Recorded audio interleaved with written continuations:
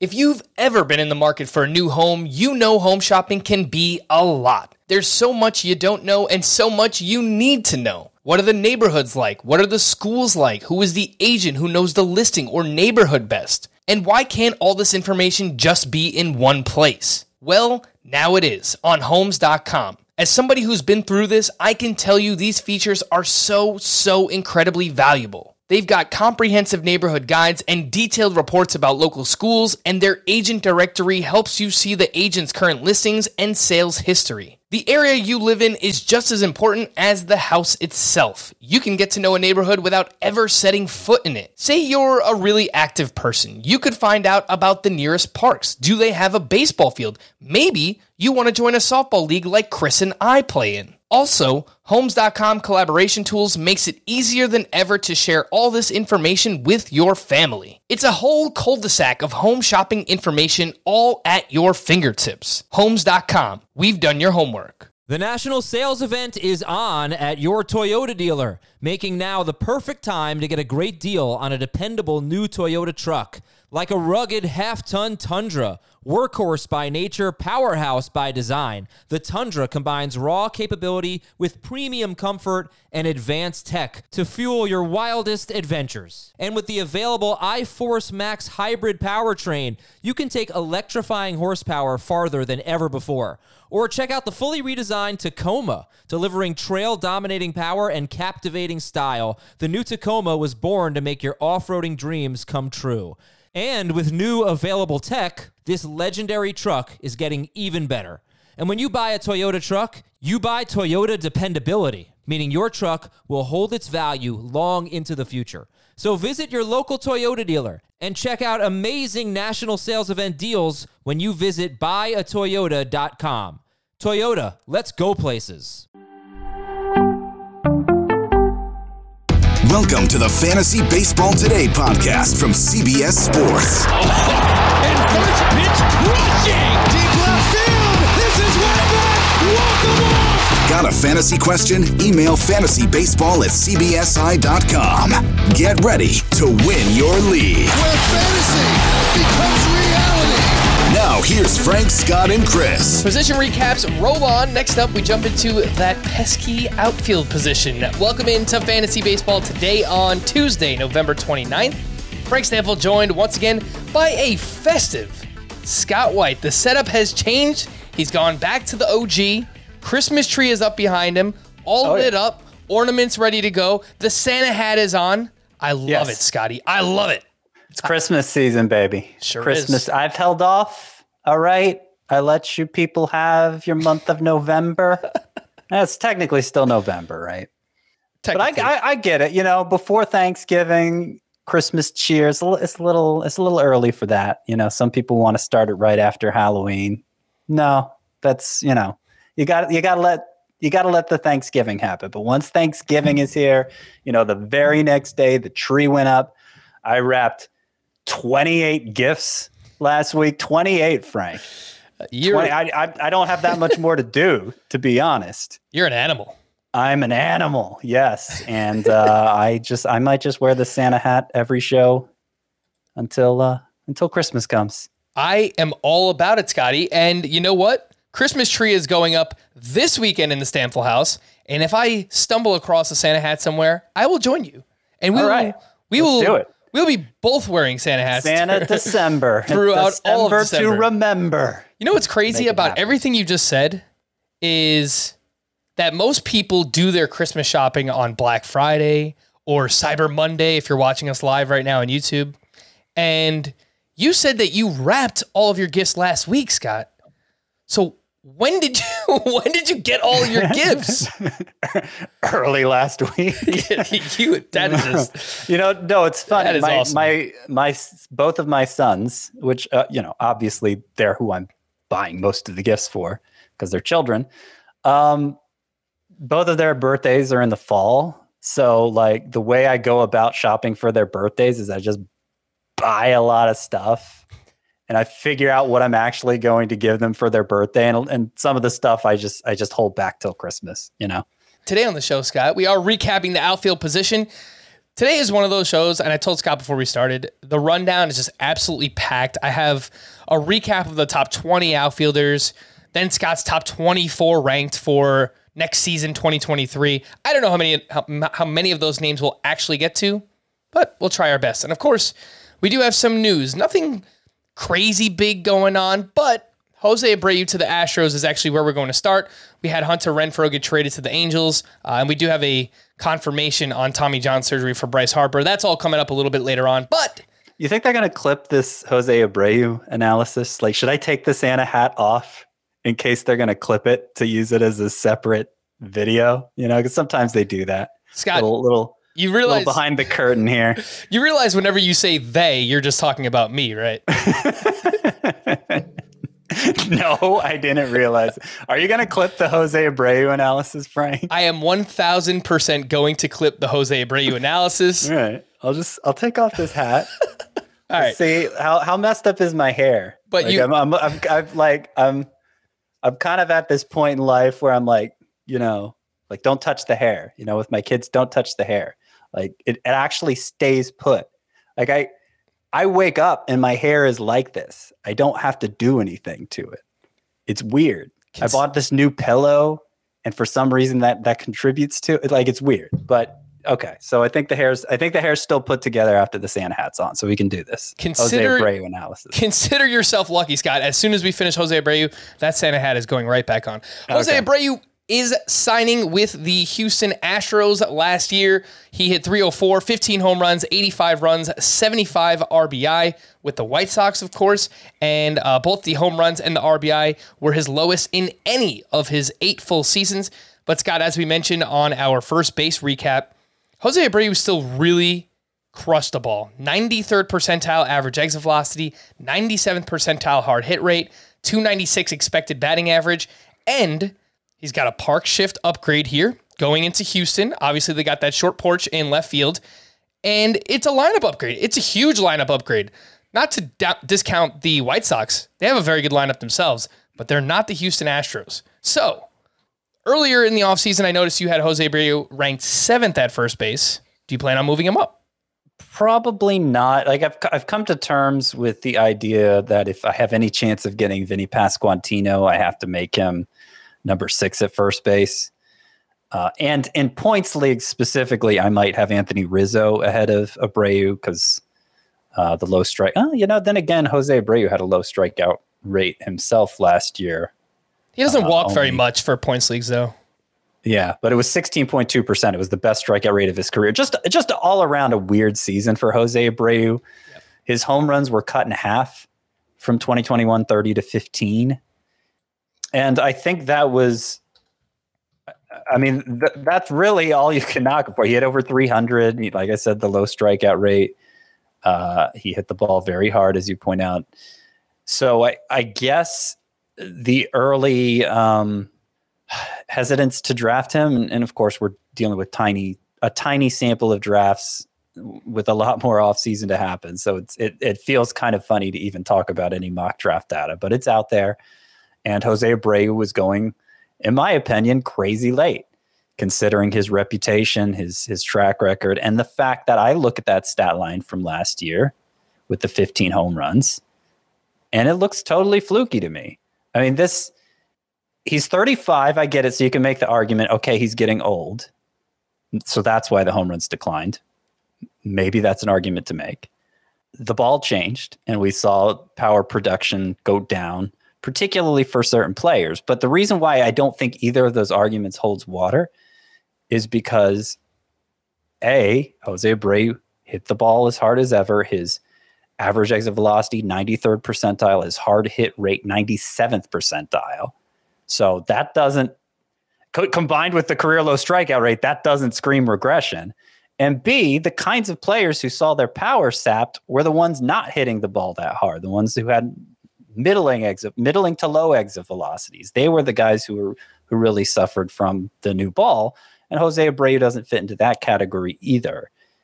His X slug was 486, 92nd percentile, despite his actual slug being only 446. So that would suggest it was kind of a fluky thing as well.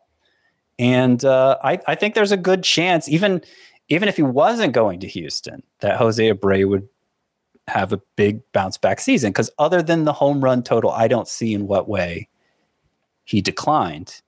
But now he is going to Houston, where StatCast says estimates he would have had 7 more home runs if he played all his games in Houston than he actually had last season.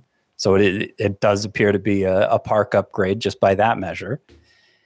And yeah, the loaded lineup. I mean, Jose Abreu, and I know, since the time of Moneyball, we've dismissed RBI as an individual achievement. It's just kind of something that happens. It's by happenstance that you get an RBI total. The people batting around you where you're batting in the lineup. This contributes to a big RBI total. It's not something a hitter has direct control over. But Jose Abreu, over the years, has looked like an exception to that rule. Like he has this uncanny knack for getting RBI. And his 162 game pace over his entire career is 110 RBI. He had 117 RBI in a pretty bad White Sox lineup in 2021. And led the AL in RBI the 2 years before that.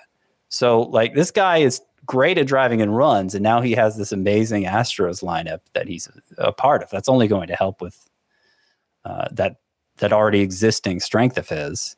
And you factor in the obvious batting average potential, the likelihood of him rebounding power-wise, and I think this is. I don't think he needed this good news, but in a way, I'm kind of like, this move to the Astros is perceived as such an upgrade for Jose Abreu that, like, everybody else is probably going to catch up to where I already was with him. That's what I think is going to happen. So the early ADPs got through 40 dress. Again, small sample, a lot more to happen here in the offseason. 127.6 for Jose Abreu as the 10th first baseman off the board. My guess is that he now pushes that top 100, maybe even gets inside the top 100, which is right where Vinny Pasquantino and Nate Lowe are currently going. So I think Jose Abreu is kind of going to wind up in a similar tier as those guys, and I think that makes sense. Based on everything that you just said, the top 6 in the Astros lineup projected to be Jose Altuve, Alex Bregman, Yordan Alvarez, Jose Abreu, Kyle Tucker, Jeremy Pena. Are you kidding me? That's an insane lineup. So I think it's an absolutely great landing spot. Last point on him, and I've referenced this in years past, Jose Abreu being a Cuban-born player, this is something he's talked about in the past, where he's gotten off to slow starts. It's really cold in the months of March and April in Chicago. He's now going to be playing in Houston inside of a dome and in the AL West. So maybe he doesn't get off to that slow start. Maybe I'm reaching here, Scott, but it's something I've always thought about when it comes to Jose Abreu. Wouldn't surprise me. I mean, I wouldn't have put much stock in that prior to this year. Well, really, it's the last 2 years, but especially this year, the way we saw offense suppressed to such an extreme in those colder months. Yeah, if you can avoid the cold, I think that's good for any hitter. And if it's something Jose Abreu specifically has talked about, then I guess even more so for him. All right, last points on this entire trade. I guess the fallout from the White Sox perspective, Andrew Vaughn is now free to play first base, which is what we expected because the White Sox basically said they weren't going to bring Jose Abreu back, which means Eloy Jimenez could see more time as the regular DH for the White Sox. Hopefully that can help keep him on the field. And it's also good news for Matt Mervis, the Cubs first base prospect, because they were also linked to Jose Abreu. I guess they could still bring in a first baseman or a DH type, but obviously for now that helps the idea of Matt Mervis being on the opening day roster for the Chicago Cubs. Let's jump into the outfield recap for this past season. Scott, let's get that Santa hat back on. Let's run through the top. I've got about the top 20 from this past year in Roto. Could mention, what they did a little bit in head-to-head points leagues as well. We're going to work through clusters of 3 at a time. Quick thought on each, Scott, because obviously there's so many names to get to here. And we will start with the top 3. And Aaron Judge, first overall in Roto this past season, no surprise. Mookie Betts finished 9th overall in Roto, and Yordan Alvarez was 10th overall in that format. Both Betts and Alvarez averaged 3.8 fantasy points per game, which is a great mark. Aaron Judge was the only player to clear 700 points in head-to-head points leagues, and that was 90 points more than Sandy Alcantara, the next closest player. Just absolutely. And I imagine stuff. No other hitter came close to Sandy Alcantara, much less passing him. There was not a single hitter over 600 fantasy points last year, Scott. Except for Judge, who was over 700. Is Correct. What you're saying. Yeah. Yep. Distant first among hitters. And he was a distant first in Roto too. It's a little easier to measure in head to head. But he was a distant first in both. And I think it's a pretty easy call to take him not just number one in the outfield, but number one overall. Now I don't think this is the consensus view, at least not right now. But I am willing to die on this hill. If this means I get Aaron Judge anytime I'm picking in the first 5 picks, then I am happy to do that because, I guess the arguments I've heard against him, number one is, outlier season. You don't pay for somebody's career season. First of all, in Judge's case, 62 home runs, not that big of an outlier. He hit 52 as a rookie, remember? And 62 after the power suppressed season we just had, it was 16 more than any other player. Kyle Schwarber was second with 46. And I think third was, I don't remember who was third, but it was quite a bit behind that also. So I'm not asking him to hit 62 again. I think if he hits 45 or so, it'll be enough to justify it because what we've seen from Judge, apart from the power production. Okay, so I got to try and keep my argument presented in a way that, you can follow along easily. I'm already failing in that regard. But Judge has always been, since that rookie season when he hit 52 home runs, he's always stood out for how hard he hits the ball. Giancarlo Stanton was up there with him. A couple other hitters might come close sometimes, but consistently Judge has been not just someone who hits the ball really hard, but pretty much the guy who hits the ball the hardest. And as we've seen already prior to last year, it could lead to big home run outcomes. But I think what we saw last year is that with those middling exit velocity guys no longer hitting home runs at the same rate because of the new ball, because of the humidor, the quality of contact matters more than ever. And for somebody who stands out in the way Judge does, it's going to mean he distances himself from the pack in home runs. Before it was kind of wasted exit velocity. Now it's exit velocity that translates to more home runs. So he doesn't need to hit 62, but I think he's still the odds-on favorite to lead the majors in home runs. And I think if he gets to 45, that'll make him worth a number one overall pick. Because also what we've seen from Judge, strikeout rate has gone down in recent years. He's now about a 25% guy. That means he's a net benefit in batting average now. He hit over 300 this past year. Doesn't necessarily need to do that either, but we know he's capable of it. We also saw him steal 18 bases. 16 bases. Okay, people are acting like Judge is a 0 for speed. Maybe he goes back to being a 0 for speed, but stealing bases is going to be a lot easier next year. And even if that doesn't help him, it's going to help the league, the rest of the league so much that you don't need to sell out like crazy for stolen bases. And look, there's a chance he gives you 15 plus again. So not everything has to go right for Judge. He doesn't have to repeat the season he just had. I think if he gets 75, 80% of the way there, seeing how distant of a first he was among hitters, I think it'll be worth a number one overall pick. Of course, maybe he gets hurt. He's shown a tendency to do that in the past, but I'm not going to sweat that so much because, a lot of the other first rounders have injury histories of their own.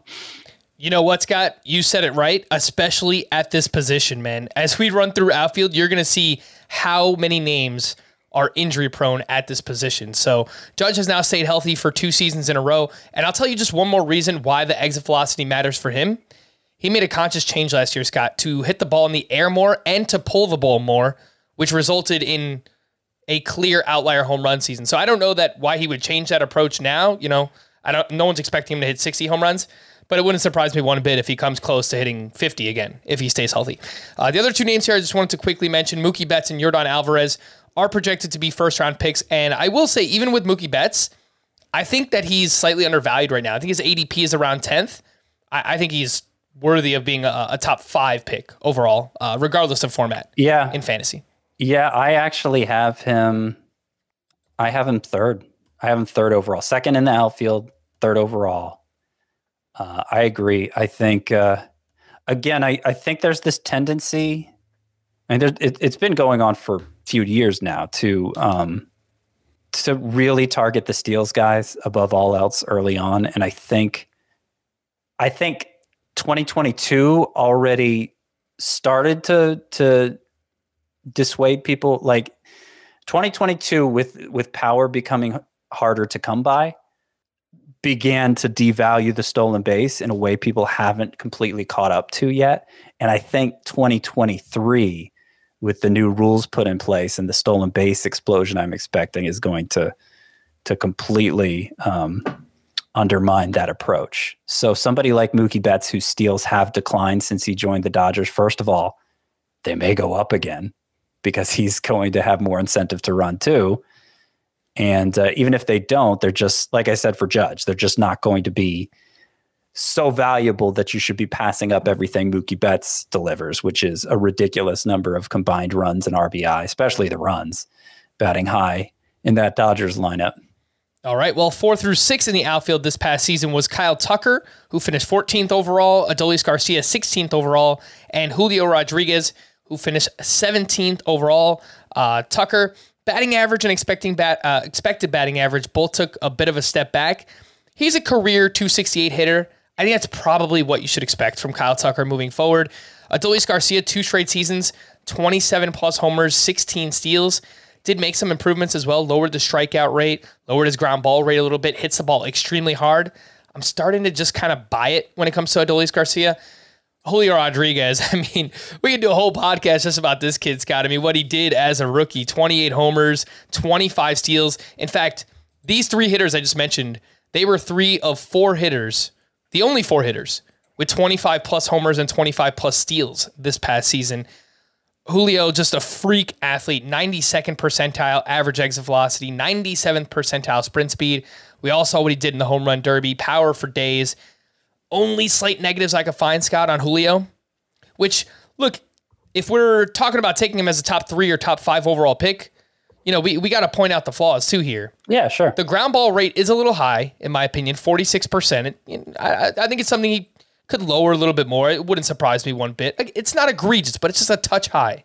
And he only had 4 steals in the second half.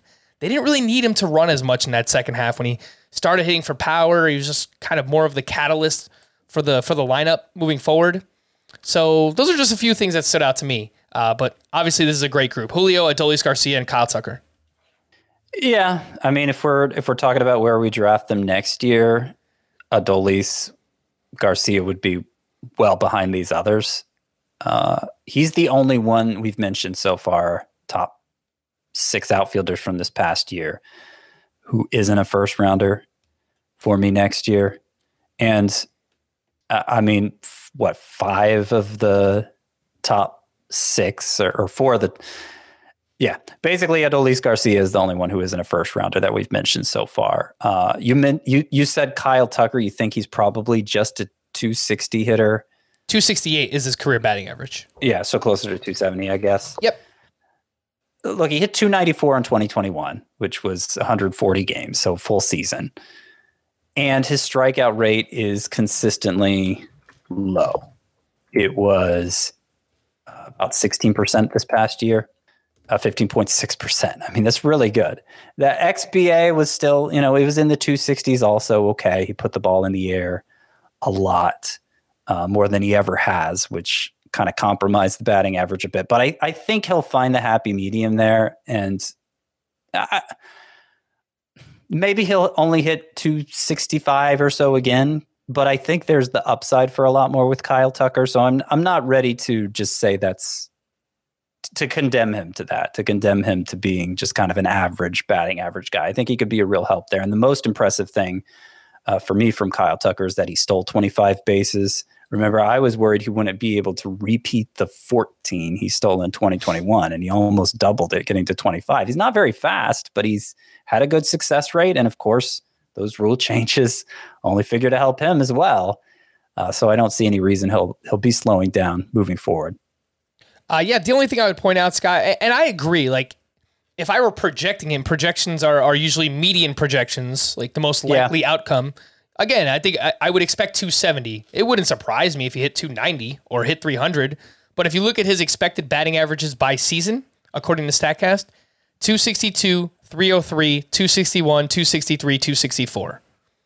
There's a clear outlier. So that's just what I'm going based on so far. For the 303 in 2021 was his expected batting average. But yeah, he's still a pretty inexperienced guy. He's only had 2 full seasons. So I'll give Kyle Tucker a little more benefit of the doubt there. Either way, I mean, deserves to be a first-round pick. Hey, as we'll talk about later on, something that I don't think you agree with based on your rankings, I would take Kyle Tucker over Juan Soto this season, but I'll save that for a little bit later on.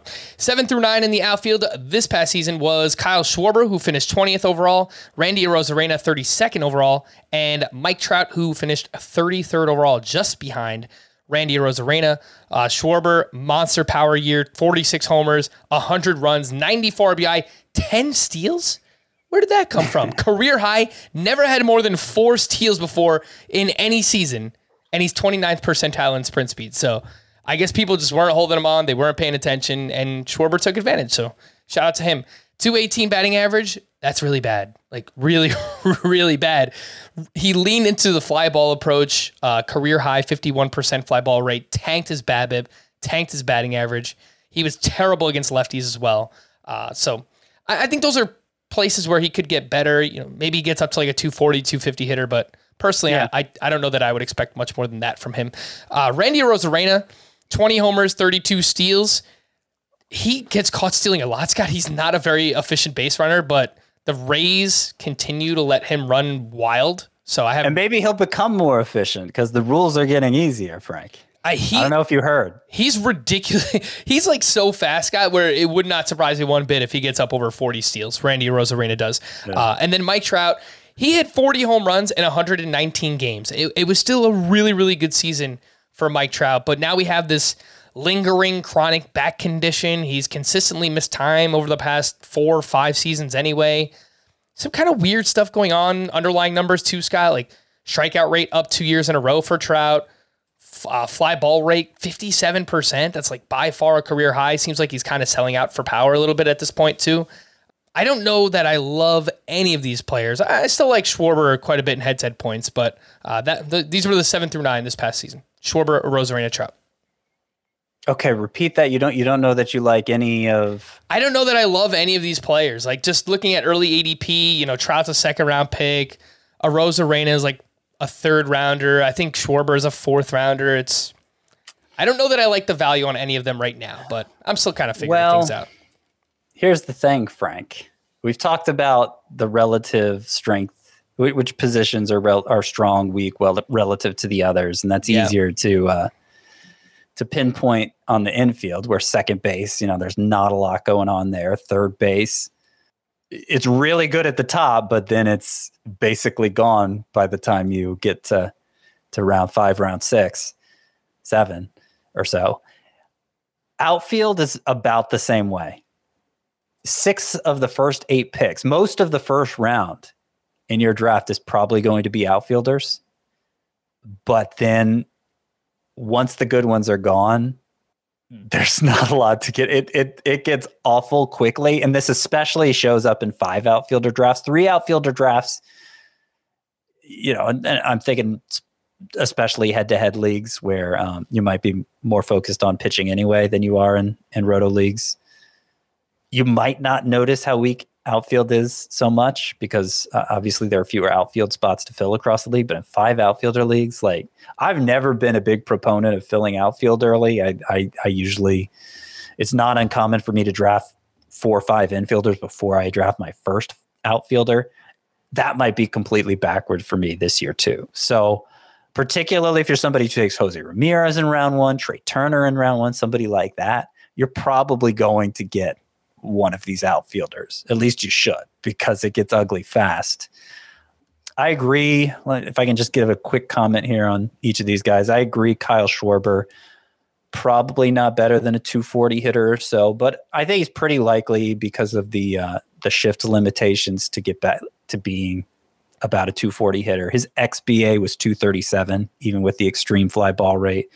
And, I've said particularly for left-handed hitters, if you see the disparity between the XBA and the BA, that's kind of a shorthand way to know the guy's going to benefit from that shift band. So keep that in mind with Schwarber. Arozarena had terrible expected stats again for the second straight season, but I think we're at a point with Arozarena where we can just ignore the StatCast data. Like it just doesn't do a good job of measuring what he's all about. So I'll take his numbers at face value at this point and treat him like a high-end number 2 outfielder. Trout, I'd draft ahead of either of those guys. I think Trout's still a borderline first rounder, but he's unlikely to get back to stealing bases. I'm kind of leaving that door open, the stolen base door open for everybody with the rule changes next year. But Trout seems less likely because of his health concerns, because of the chronic back issue, and you got to worry about him missing time. But not only that, he's no longer a batting average standout because his strikeout rate has spiked the past couple years. So I wouldn't expect much more than in a good scenario, a 280 mark from him. So that serves to bring down his value along with the stolen base struggles. All right, let's move on through to 10 through 12 in the outfield this past season. Cedric Mullins finished 41st overall, George Springer 45th overall, and Michael Harris, the National League Rookie of the Year, 56th overall in Roto. I think both Mullins and Harris will profile as better Roto category players. George Springer, always been a great head-to-head points player. Started running a little bit more this season again. 14 steals, his highest steal output since 2015 when George Springer had 16 steals. Scott, I don't know which outfielders I'm going to draft because I don't like any of them. Outside of the first 3 or 5 that we mentioned, Cedric Mullins, he still had a fine season. 16 homers, 34 steals. The OPS went from 878 in 2021 to 721 this past year. He was terrible against lefties. There was a point in, I think, July and August where he was actually sitting against some lefties. Cedric Mullins was. So that kind of concerns me. George Springer, he was really good, but injury issues. He hasn't played 140 games since 2018. He had a bone spur removed from his right elbow in the offseason. He should be good to go for spring training. And then Michael Harris, super talented dude. I really like him, but the price is sky high already. And there are some warning signs there. Scott, he doesn't walk very much. Very high ground ball rate, 56%. Yeah. You mentioned Julio Rodriguez's was high. Michael Harris's ground ball rate is astronomical. And he was bad against lefties as a rookie. 238 batting average, 649 OPS. It kind of concerns me. So 3 more names here. Yeah. 3 more I don't like. Cedric Mullins, George Springer, Michael Harris. I mean, just by virtue of scarcities, outfield is scarce. Stolen bases are thought of as scarce. Batting average, the fact Michael Harris hit over 300, that's pretty scarce. He's probably going to be a borderline second, third round guy in Roto leagues. And I may even draft him myself because I do want to get outfield filled early. But yeah, I share your concerns for Michael Harris. Obviously, he didn't play a full season, so we didn't get to see the normal ebb and flow.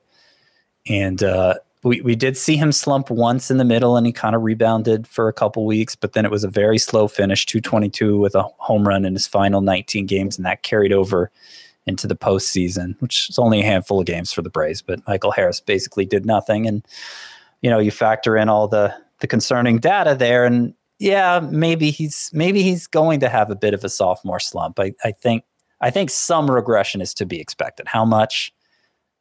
Maybe still enough to make him worth a third round pick, but it's a little hard. He's a little hard to project right now. I'm to the point, and I know he had the 14 stolen bases, but I'm to the point where I think of George Springer as more of a head-to-head point specialist because I'm not sure how much to trust those stolen bases, first of all, especially with how injury prone he is, but also we've seen big power production from him in the past. I'm not sure we're going to see big power production from him anymore. I think it'll be good power, but he's not one of those guys who hits the ball especially hard. So I could see, it was hard to tell this past year because he missed so much time with injury, but I could see I could see him underwhelming as a power hitter moving forward. And if you don't have speed and you're not going to be a batting average standout, George Springer might be kind of middling moving forward. He's not exactly young. And I'm kind of working backwards here, but Cedric Mullins real quick. Our first Roto-Mock draft, a 12-teamer, 5 outfielder spots to fill, obviously. I got Cedric Mullins in round 5. Like if I can do that, if I can get like a surefire 30 steal guy, or who knows, maybe it'll be 45 steals in round 5, like that definitely takes the pressure off in round 1 to get a big steals guy. Like that's I think maybe the reaction to Cedric Mullins 2022 follow-up, I don't know. I think maybe some people are being too dismissive. The fact his power declined, okay. A lot of hitters' power declined. I don't know that. I feel like maybe he's being singled out in that way, and he's still going to be a relevant home run contributor and of course, a big steals guy. And maybe now is not the time to bail, right?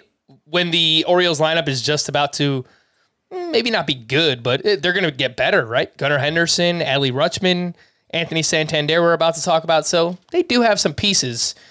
The ADP is, you're right, Scott. It's not terrible so far. 49 through 47 NFBC drafts. Hey, he could be a good name, Cedric Mullins, to pair with Aaron Judge. If you take Aaron Judge, top 3 pick, and take Cedric Mullins at the 4-5 turn. I feel like those guys complement each other quite well. 13 through 15 in the outfielders, we have Starling Marte, 68th overall. Dalton Varsho was 69th overall. We spoke about him on our catcher episode. And Anthony Santander was 71st overall. For Starling Marte, another solid season, 292 batting average, 16 homers, 18 steals. Did have 9 caught stealing, which I don't really like to see as a 34-year-old outfielder. Maybe starting to lose some of that efficiency. But he missed the end of the season with a fractured finger. He underwent core muscle surgery in early November. 8-week recovery for that. So Starling Marte should be fine for spring training. By January, he should be good to go by then. And then obviously, February, March is when we actually get spring training up and running there. Again, some worrisome signs, Scott. 34-year-old outfielder, 18 for 27 on the steals, and not nearly as aggressive as he was the year before. His sprint speed also dropped down to 183rd in baseball, 68th percentile. So just some warning signs. I think overall I'll still kind of like Starling Marte this year. And Anthony Santander, he just stayed healthy, Scott. It was a career year across the board. He finally stayed healthy for 152 games. He hit 240, 33 homers, 89 RBI. He hits the ball relatively hard. He puts it in the air. His barrel rate is pretty good. It's just not a very sexy pick, Scott. Santander, lower batting average, good power. He's kind of like a Kyle Schwarber light. What do you think about Santander and Starling Marte? Santander, I think, Kyle Schwarber might be setting the bar too high. I think of him in that Hunter Renfroe tier, someone who we haven't mentioned here. But that's, I think that's the sort of contribution Anthony Santander could make in fantasy. By the way, Hunter Renfroe got traded since our last podcast, right? Or did you record one after that without me? We are going to talk about that in just a bit. Yeah. But anyway, Santander, I prefer Renfroe because Santander does have that injury history, but if he's healthy, he should contribute home runs at a good rate and not a whole lot else. The one I really want to talk about here is Starling Marte, because I think he's going to be a pretty divisive player. He is getting old.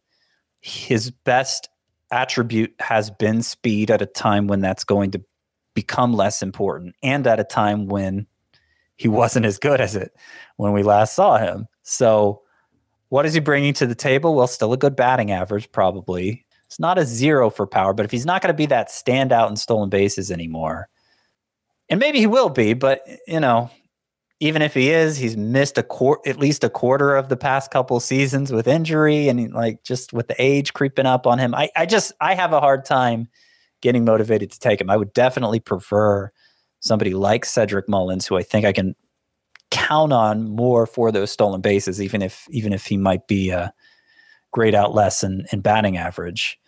I just don't want to sink an early round pick in a guy whose numbers decline even more, which is possible in Marte's case, and who misses a big chunk of the season, which also seems possible in his case. I don't think we're at a point anymore with the way the league landscape is evolving, the way the distribution of stats is changing, that the reward is worth the risk for Starling Marte. I think that's becoming not the case anymore. Starling Marte has not hit 140 games played in a season since 2018. So much like George Springer does usually miss about a quarter of the seasons, as you mentioned, Scott. But, if he can play 130, 140, I still think he could be a 20-20 bat, which is obviously very useful. And the Mets lineup is very good. So I like Marte, but I agree. He's probably going to be a pretty polarizing player this upcoming season. Let's take a break here, and then we'll come back with some rankings, and we'll talk about some of those bigger names. Ronald Acuna, Juan Soto, we haven't talked about yet. But if you want to support your favorite fantasy baseball podcast, you could do that by heading over to the CBS Sports Store, where we have FBT shirts, hoodies, sweatpants, hats, pint glasses, and much more. Just search Fantasy Baseball Today, CBS Sports Store on the Google machine, or I just realized I didn't have this pulled up, but now I do. If you're watching us live on YouTube, I've got a QR code right here in the top right corner. Scott is modeling it right now. I do appreciate that. Being Aunt Vanna here.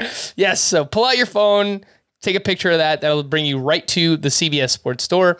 And then we have a great deal going on as well, where through Wednesday, November 30th, so for the next 2 days after you're listening to this, you can use the promo code CYBER at checkout for 30% off your purchase. Again, this deal is only available through Wednesday, November 30th. Promo code CYBER for 30% off whatever you would like to get at the CBS Sports Store. Let's take a break, and we'll be back right after this. Worn by players like Michael Harris to meet the demand of elite ball players, the New Balance Fuel Cell 4040 V7 is a versatile option. The 4040 V7 is built for the athlete who needs responsiveness and ability to cut and run at their full speed. The model features a fuel cell foam underfoot and a synthetic and mesh upper to provide breathability, comfort, and a snug fit as you round the bases. The fuel cell midsole features nitrogen-infused foam specifically designed to propel athletes forward. Learn more about the 4040 at newbalance.com. The all-new Hyundai 2024 Santa Fe is equipped with everything you need to break free from the dull work week and embark on an adventurous weekend with your family. The all-new Hyundai Santa Fe's features like available H-Track all-wheel drive, standard third-row seating, available dual wireless charging pads. Nothing beats a weekend away with the family in the great outdoors, whether it's camping, hiking, river rafting, or anything in between. With third-row seating, nobody is left out. The entire family can experience the thrill together, and nobody wants a dead phone. Available dual wireless charging pads make it so nobody gets stuck, and we can check our fantasy baseball teams together. Learn more about the all-new Hyundai Santa Fe at HyundaiUSA.com. Call 562-314-4603 for complete details. The news and notes. Let's talk about Bryce Harper, Scotty, who did indeed undergo Tommy John surgery, which we already knew. We talked about that recently. We knew he was having surgery. We didn't know that it was Tommy John. But the Phillies have indicated he could potentially miss the entire first half of the season. I think it's likely that he could be back in June at some point, and just DH, and then they'll bring him along slowly. He'll start playing the outfield later on in the season. But I think if you want to play it safe, you should probably expect mid to late June at the earliest for Bryce Harper as of now. What do you think? Yeah, I mean we went deep into it before when there was a prospect of Tommy John surgery. We knew he was having surgery of some kind, and I kind of figured it would go this way. And that's the timetable we laid out then. Mid-June is probably the best case scenario, though they did say he could be hitting competitively in games as early as mid-May. That must be the most extreme optimistic outcome, because they also said, hopefully he'll be back before the All-Star break. We'll take the middle ground there as mid-June as the hopeful outcome for Harper. And if he ends up missing time into July, it wouldn't surprise me. So that really tanks his value, obviously. And as I said at the time, apparently I'm comparing everybody to Hunter Renfroe today. That's about the point where I would take Bryce Harper if he's projected to miss about half the season, which would be outside the top 100 players overall.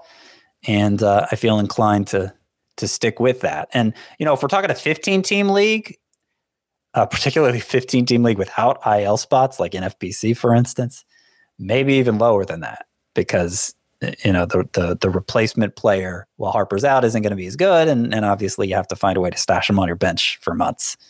Well, I'm happy you brought that up, Scott, because there have been 9 NFBC drafts over the past week. That's knowing the information about Bryce Harper, and his ADP is 156 during that time. So that is the 13th-ish round in a 12-team league, and that's the 11th round in a 15-teamer. So he's going pretty late. Early steamer projections have Bryce Harper for 79 games played this upcoming season. Hunter Renfroe was traded to the Angels in exchange for Jansen Junk, Elvis Peguero, and Adam Seminaris. And this past season, Renfroe hit .255 with 29 homers and an .807 OPS in 125 games. And he would have hit 31 games if he played 31 homers rather if he played all of his games in Angels Stadium, Scott. So I don't really have a problem with this move. In case people are wondering, it's a negative park shift. It's actually a completely neutral park shift for a right-handed batter, power-wise, over the past 3 seasons. So I kind of like this move for Hunter Renfroe. As much as I've been comparing players to Renfroe in a disparaging way in this podcast, I actually think I'm one of the people, one of the fantasy personalities who appreciates Hunter Renfroe the most. I think he's been, for the past couple of years, extremely underrated. I mean, that's 31 home runs if he played all his games at Angel Stadium last year. And that's over just 125 games because he missed that time with injury. I mean, he was on pace for his best season ever. And that was following up his actual best season ever. So Angel Stadium, the past couple of years, it's actually played more favorably than where do the Brewers play now? I think it's American Family Field. I think that's right. It'll always be Miller Park to me. Free endorsement for Miller. But but yeah, he should be a reliable source of power in the middle rounds at a time when reliable sources of power are becoming harder to find. And so I'll probably have a lot of Hunter Renfroe. I have absolutely no problem with that. You get him as your outfield 3, something like that. I like it for Hunter Renfroe. On the other side, Scott, who do you think benefits for the Brewers now that Hunter Renfroe is gone? Obviously play some outfield, a little bit of DH as well. They've got Garrett Mitchell. They have Esteury Ruiz, who we know stole a bunch of bases in the minors last year. They've got Sal Frelick, who looks like he's on the way. Keston Hiura could pick up some playing time at DH. John Singleton, dare I say, is currently penciled in as their DH on Roster Resource. So what do you think? That's a fun name. Yeah.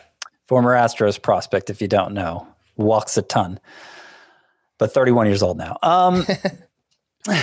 Nando's ears are probably ringing somewhere right now because he loves John Singleton. I used to love him back in the day, but it's been a hot minute.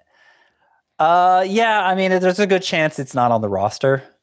But if they stick with what they have, I think Garrett Mitchell, there was a chance he was going to get a good amount of playing time, but it becomes certain. And yeah, I was kind of surprised we didn't see Sal Frelick called up at the end of last year, especially with the Brewers fighting for a playoff spot. I think he's better than Mitchell. I think he's, Stephen Kwan's kind of an extreme example, but I think Sal Frelick has the same strengths as a Stephen Kwan. I don't know that he'll get all the way there, but that's kind of the box he fits into. And I think that's going to be more interesting for fantasy purposes than Garrett Mitchell, unless Garrett Mitchell gets his 80th percentile outcome and becomes like a big time base stealer who also hits pretty well. I think the Stephen Kwan comp or call out rather for Sal Frelick is perfectly fine. I mean, he was a former 15th overall pick, first rounder back in 2021. And this past season, he hit .331, 11 homers, 24 steals with only 63 strikeouts and 119 games in the minors. So there is a lot to like about Sal Frelick. If you're drafting early in some of these deeper leagues, definitely looking to take a shot on Sal Frelick later on. Mike Clevinger signed with the White Sox on a 1-year, $8 million deal, and there were some okay moments this past year, first season back from Tommy John surgery, but overall it wasn't great for Mike Clevinger. He had a 4.33 ERA, 1.20 whip, 7.2 K per 9, 10.6% swinging strike rate.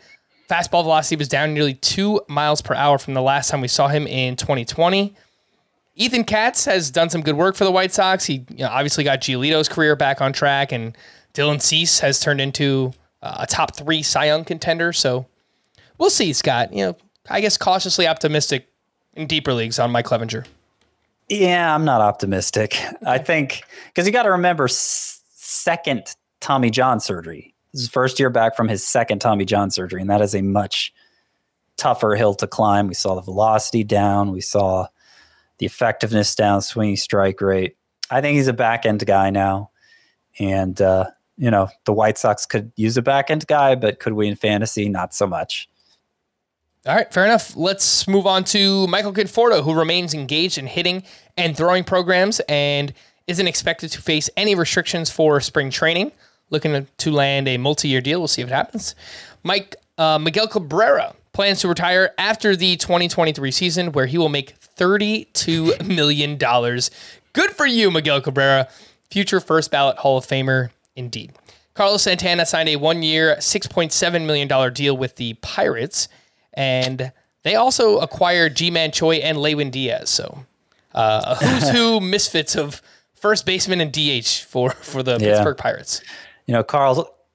Carlos Santana is at that point in his career where the Pirates start to look like a good option, which is not a ringing endorsement for him.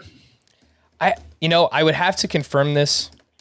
I don't know who said. I saw it somewhere on Twitter, but yeah, it's true actually. MLB Trade Rumors tweeted out the Pirates signing Carlos Santana to a near $7 million deal is their largest free agent deal since 2016. Yeah, think about that. Wasn't that Francisco Liriano 3 for $39?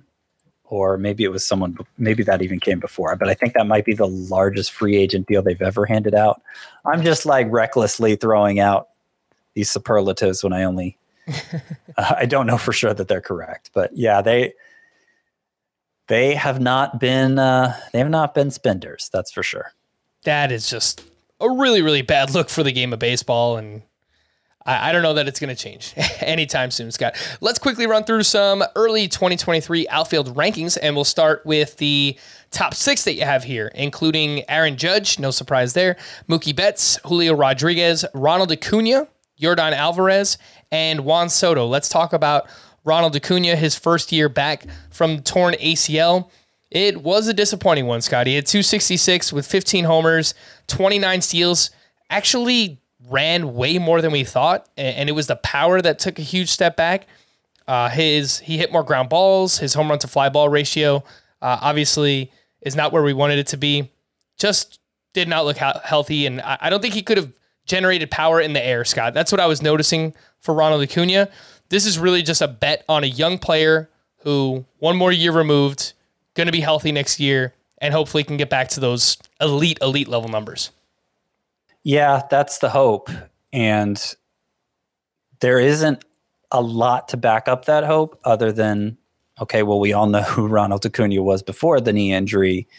And he was taking time off periodically throughout 2022 to rest that knee. So, it wasn't quite 100%. I think it's a pretty good hope. I mean, I'd still take Ronald Acuna in round 1. I believe I have him 6th overall, just behind Julio Rodriguez. But if not for that uncertainty, Ronald Acuna would be the most likely choice to go 1 overall. I mean, we've seen him come close to 40-40 production before. The hope is he gets back to that, but it's not a guarantee. And he burned a lot of people this past season who invested a first-round pick in him, even knowing he'd miss about a month of the year. From one player who burned you to another, Juan Soto, who you have ranked as your 6th outfielder heading into next season. It was quite a disaster, Scott. 242 batting average, 27 homers is fine, 6 steals, 62 RBI. That's a really big letdown for Juan Soto as well. It was a big year for Soto, where traded from the Nationals to the Padres. I think sometimes we get lost, Scott, in the human element of the game where, he's hearing these trade rumors all year. He's obviously changing locations, moving to the other side of the country. I don't want to make excuses for the guy, but obviously there was a lot going on for Juan Soto.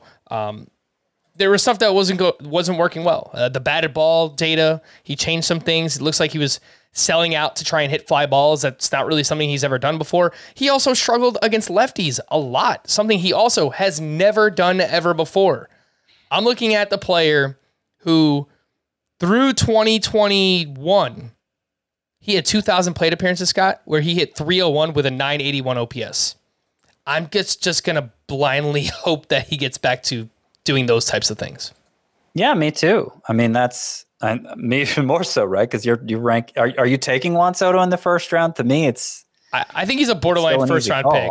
I think he's a late first rounder. I would take Kyle Tucker over him myself, but I think I have him 8th overall, Soto, ahead of Kyle Tucker. And let's not lose sight of the fact that entering this past season, Juan Soto, like, he was everybody's choice. This is the best hitter in baseball now. Yep. So, we can't lose sight of that. I mean, he was on a historic pace. We had never really seen a hitter do what he had done over those first few years of his career. I mean, he's the best on base guy since like Barry Bonds. I mean, who's the best on base guy ever. And that continued. He still walked at an incredible rate. It's why Juan Soto, as underwhelming as his season was, he was still the 6th best outfielder in points leagues. And so it's an easy call to take him in that format because, the walks are going to, in fact, he might be the number 2 or number 3 overall pick in that format. If we're expecting the hitting to improve. And I do expect the hitting to improve. He's still, like, his StatCast page is still lit up like a Christmas tree. Still hit the ball very hard.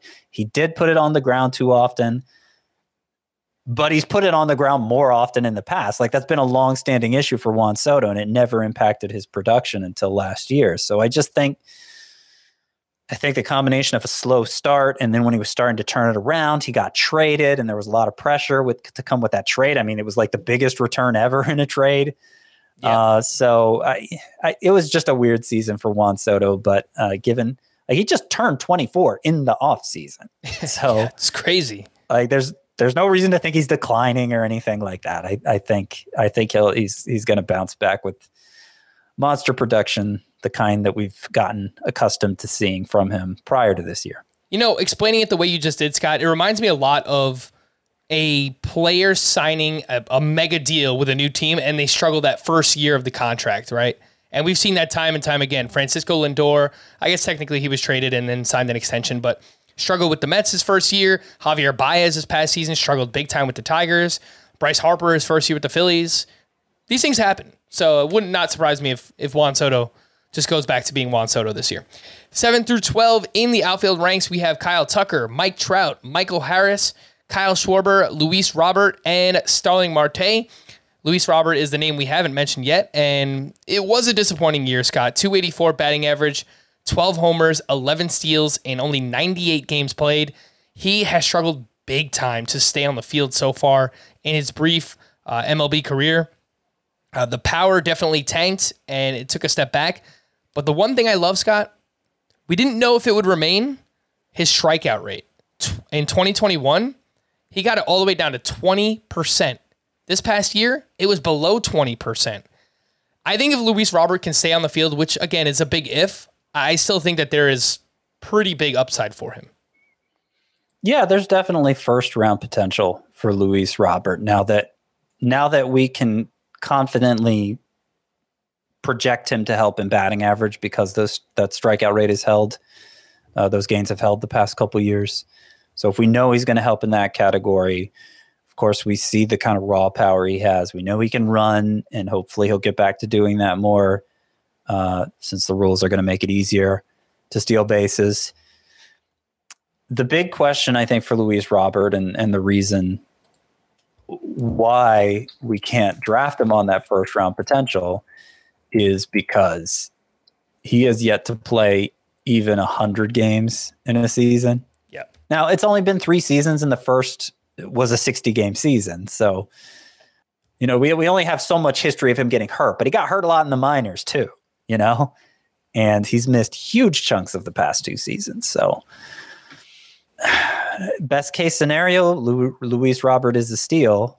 Worst case scenario, And I think maybe most likely scenarios, you end up drafting him a little too early because of the amount of time he misses. And you know what? I used to say this about Aaron Judge too. Luis Robert, he is a physical freak. Like, this guy is built. He's really strong. And, you know, for Judge back in the day, it seemed like he would always wind up pulling something, or, you know, he was swinging too hard. It's like, guys this big are almost not meant to be baseball players. So it's not a great sport for really muscular dudes. Yeah. Then so we would be great at it, Scott. I mean, you have to be strong, just not muscular. Right. There's a difference. Yeah. You got to have that skinny guy strength or that big boy strength, and we have neither. No, we certainly do not. Luis Robert, get on that Aaron Judge yoga routine that he's been using, which has magically helped him stay healthy the past 2 seasons. 13 through 18 in the rankings, we have Randy Arozarena, Cedric Mullins, Dalton Varsho, Teoscar Hernandez, Adolis Garcia, and George Springer. We spoke about all these names earlier. Dalton Varsho currently being thrown around in trade rumors, so we'll see what happens with that. It does seem... Is this a little low for Adolis Garcia, Scott? You know, he's done it 2 years in a row now. Just finished as a top 6 outfielder this past season. It seems a touch low. Yeah, so here's my gripe about Adolis Garcia, and it's going to sound a little like Bobby Witt, except in Bobby Witt's case, there's the hope that there's still this untapped upside. Him being as young as he is, him being of the pedigree that he is. It's not the case for Adolis Garcia. He's already 29, so he's not getting better than this in all likelihood. And he was a 300 on base guy. He was a 286 on base guy in 2021. Bad on base guy. How the heck did he score 88 runs? I don't know. It's a really fluky thing. And you know, he's a capable center fielder, but he's not a standout. And in fact, by the end of the year, he was playing more right field. So it's not like his defense. You know, I'm mostly just basing this on defensive WAR, and maybe somebody will find have some other stat that contradicts this, but it doesn't. I feel like he's a good defender. I could be making that up. I know he has a cannon for an arm. Yeah. Okay. Maybe I'll cool it with that, but I don't think he's such a good defender that if he struggles, if he's hitting like 220 with as much as he strikes out seems possible, and you know his on base percentage is going to be just horrendous if that's the case. Mm-hmm. Like, I could see him losing playing time. Yeah. The Rangers have a lot of young guys they're working in, and more to come. I could see it happening. And I do think natural regression is coming in RBI and especially runs scored. So he's going to take a step back. The other reason I haven't ranked as low as 16th is because, like, who do I drop behind him? I mean, if the numbers just hold up completely, I guess Adolis Garcia is in the same range as Cedric Mullins and Randy Arozarena. Doesn't he have more upside than Starling Marte at this point, Scott? I don't think so. He has more power upside. He just had more steals. But we know Starling, like, if we're talking upside, I'm not saying he can't beat Starling Marte's steals total this year, but Starling Marte's been a 40 steal guy before. Garcia's not doing that. And we know Starling Marte is going to beat him by like 50 points in batting average at least. So there's a health concern there, but I'd rather have Marte. And I don't even really want Marte that much. Yeah. I think part of it is just I'm putting Adolis Garcia at the back end of a tier, because if somebody else wants to take him higher in that tier, I'm fine with it. I think there are more risk factors for him. You know, I've got to do more research on Adolis Garcia, but I'm kind of feeling it. Him and Corey Seager. I guess I got to break out the Rangers hat again, Scott, because those are two that I've identified. Out the Santa hat, though. Yeah. You're right. I'll say the Rangers hat. January. I'll say the Rangers hat for January 1st. You're right. Yeah. We'll wait for the calendars to change over. 19 through 24 in the outfield ranks, and this is kind of where we'll put a bow on things here. Eloy Jimenez, Byron Buxton, Brian Reynolds, Corbin Carroll, Giancarlo Stanton, and Chris Bryant. Think about the names I just read and how many games they've played this past season, or even recently, right? And this is what I wanted to get at when we started the show. Eloy Jimenez has yet to play more than 122 games. Byron Buxton has only played 100 games once in his career. That was back in 2017. Giancarlo Stanton hasn't played 140 since 2018. Chris Bryant just played 42 games this past season. Other names that we mentioned earlier, George Springer misses time routinely. Starling Marte has missed time in the past. Luis Robert misses time. Mike Trout misses time. Aaron Judge has missed time in the past. I don't know that that's going to happen again. He stayed healthy for 2 years in a row. But again, we're only 24 outfielders in, and a lot of these guys are probably going to miss time. So just keep that in mind. It's a rough position. There is a drop-off here, yes. But this isn't even the biggest drop-off. A big drop-off is coming soon after this. If I could just read. So Brian, I have 24th here. Continuing, Tyler O'Neill, Christian Yelich, Stephen Kwan, Hunter Renfroe, Anthony Santander, Taylor Ward. That takes us through 30.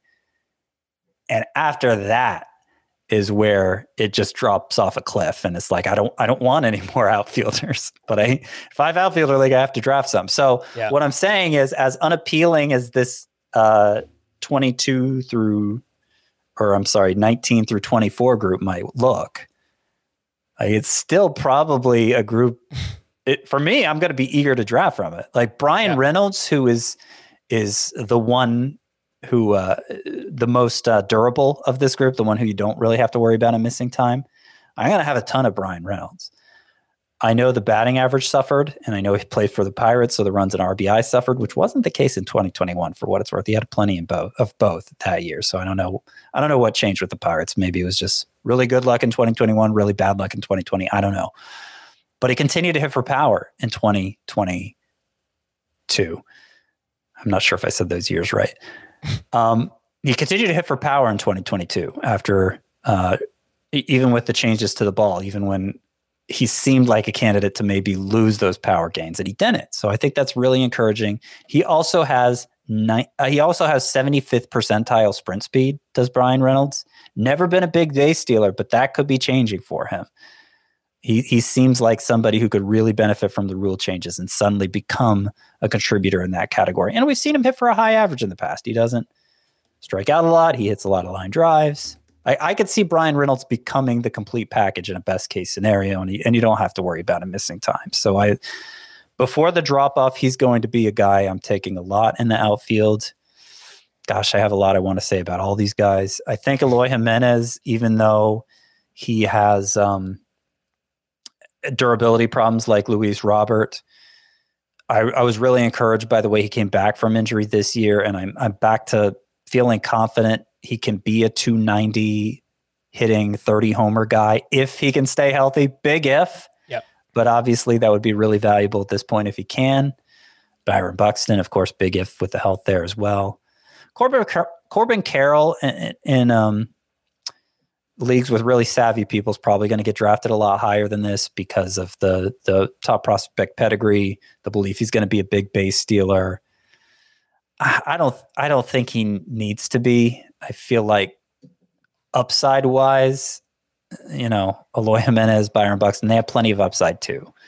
So I don't know that there's a need to reach for Corbin Carroll beyond or earlier than this 22nd. And I wanted to say for Giancarlo Stanton, he still hits the ball incredibly hard. His best case scenario still has him among the home run leaders. Giancarlo Stanton hit 166 over the final 4 months of the season. That was after his first IL stint, so maybe he was never quite healthy after that. But that is really bad, and yet I'm still including him among the good outfielders, which is kind of a statement on the whole position. And he did underperform. 211 batting average, 240 XBA, 462 slug, 477 expected slug. So it seems like there was some bad luck going on for Giancarlo Stanton as well. When you get to this point, you probably want him as your third outfielder. So if that's the case, you need 2 of the top 20 or so to ensure that. I was talking with one of my buddies today, Scott, and I think trying to get 3 outfielders in the top 10 rounds this year, if you play in a 5 outfielder league, should be a priority for you. So yeah, I mean, I'm going to go beyond that, I think. Something's going to have to suffer because of that, probably first base. I'm probably just ignoring all early round first basemen, to be honest. Because, I'm prioritizing third base early and second base early. Outfield's right up there. And, I'm waiting a long time for starting pitcher. So, yeah, starting pitcher and first base are the positions I'm waiting at this year. And shortstop, I guess, too, just because, I'm a little more willing to take an early round shortstop, but it'd have to be a good value. All right, we're going to wrap there for a festive Scott White. I am Frank Stanfield. Thank you all for listening and watching Fantasy Baseball today.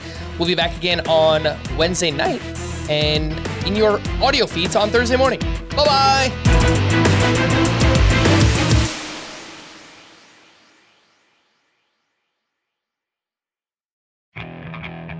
Okay, picture this. It's Friday afternoon when a thought hits you. I can waste another weekend doing the same old whatever, or I can conquer it. I can hop into my all-new Hyundai Santa Fe and hit the road. Any road. The steeper, the better.